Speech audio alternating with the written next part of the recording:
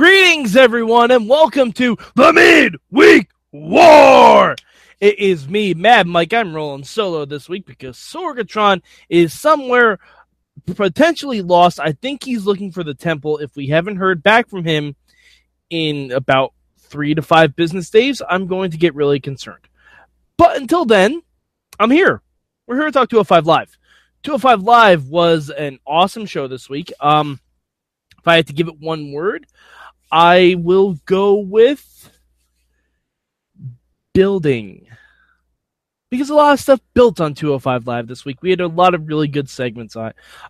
If I had to go for my best segment of the week, I think I'm going to give it to Drew Gulak.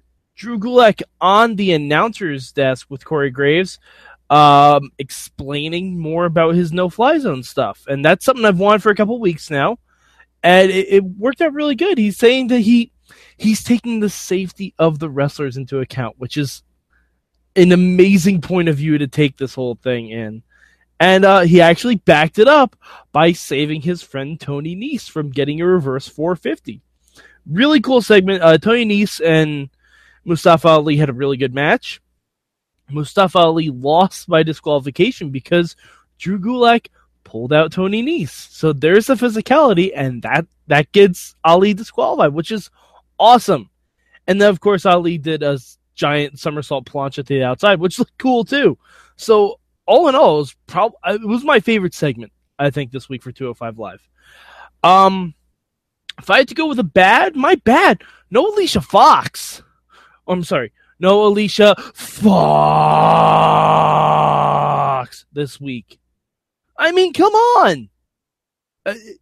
Is it because she wrestled on Raw? Is she just not going to be on 205 Live anymore? Because that would be a huge disappointment for me. Because Alicia Fox, the stuff with her, Noam Dar, and all that stuff has been one of my favorite things about. But, I mean, I hope they didn't write her off last week. That'd be very disappointing.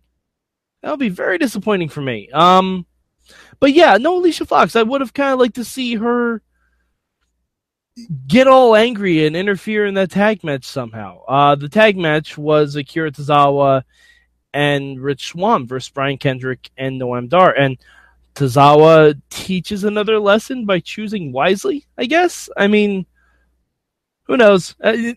This one didn't make as much sense, but you know, you get what you get sometimes.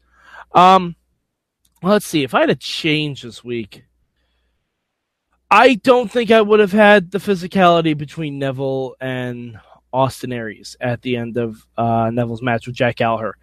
I just wouldn't have had it. I understand pay-per-view Sunday. We're building to that. I get it, but it doesn't help. It doesn't help. We've already seen them have a match. We know.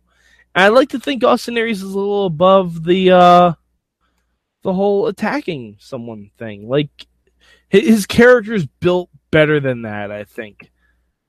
I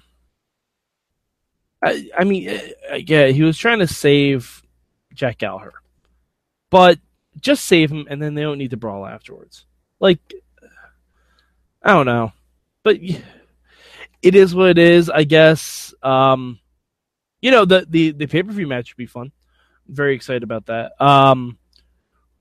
I guess I'll do predictions since this is technically a go-home show to Backlash. Ugh, Aries or Neville? Because it's a tough call because this is the rematch. So you'd like to think Austin Aries would learn from his mistakes the last time. But at the same time, I'm going to go against my better judgment. I'm going to say Neville pulls it out. For some reason, I don't think Aries is destined to hold that Cruiserweight title. You got the TJ Perkins factor to consider. You got guys who are still up and coming. But yeah, it's a tough call. I think I'm gonna go Neville. Neville retains, and I think we move into an Aries TJ Perkins feud, and Neville moves on to someone else. I don't know who that someone else is. But yeah, that's right. That's where I think I'm going with it. Because I mean, we should, fingers crossed, have a Cedric Alexander coming back very soon, and I'd love to see that reignite Cedric Alexander and Neville. But yeah, so I'm going to go Neville retains. All right, so that was pretty much it on the show this week. It was a short show. It was good. Rankings. Ooh. Out of the 3 shows I watched this week, oh, man. I'm going to go number 2. It's close. It's close between this and NXT, but that NXT main event. Oh, buddy. Really, really good stuff.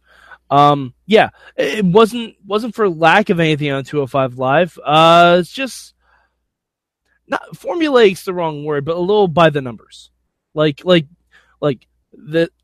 have Tozawa teaching another lesson. We have it's a lot of the same beats as last week. And again, I didn't really like Aries doing the extra attacking at the end. So I guess that's pretty much what's flipping them for me this week. But still, overall, a really good show. If you haven't watched this episode, why the fuck are you still listening to me? Go watch 205 Live right now, because it was really good. It was a really fun show. As far as where you can find me on the internet, I'm at MadMike4883 on the Twitter machine. Also, you can hit up at Mayhem Show. Look for the hashtag MM for when I live tweet shows. And please, go to our Facebook group. I still have, for another couple of days, the WrestleMania Bracket Challenge. You can vote for your favorite WrestleManias. I divided them all into 4 different sections. And also go check out 32 Manias with Mike. There are 32 separate podcasts up there, one about each WrestleMania, and I break down every single thing about those WrestleManias. So if you have always wanted to watch the older WrestleManias but don't have enough time to do so, I break down which ones you should focus on watching more. Basically, that's the best way to describe it. All right, so hopefully Sorg will be back next week. I will most likely be on a high from watching Guardians of the Galaxy 2, and it's gonna get weird, I think, because oh man, I don't know why. I think it's just gonna get weird. All right, so for Mad Mike, I'm Mad Mike, and this has been your Midweek War.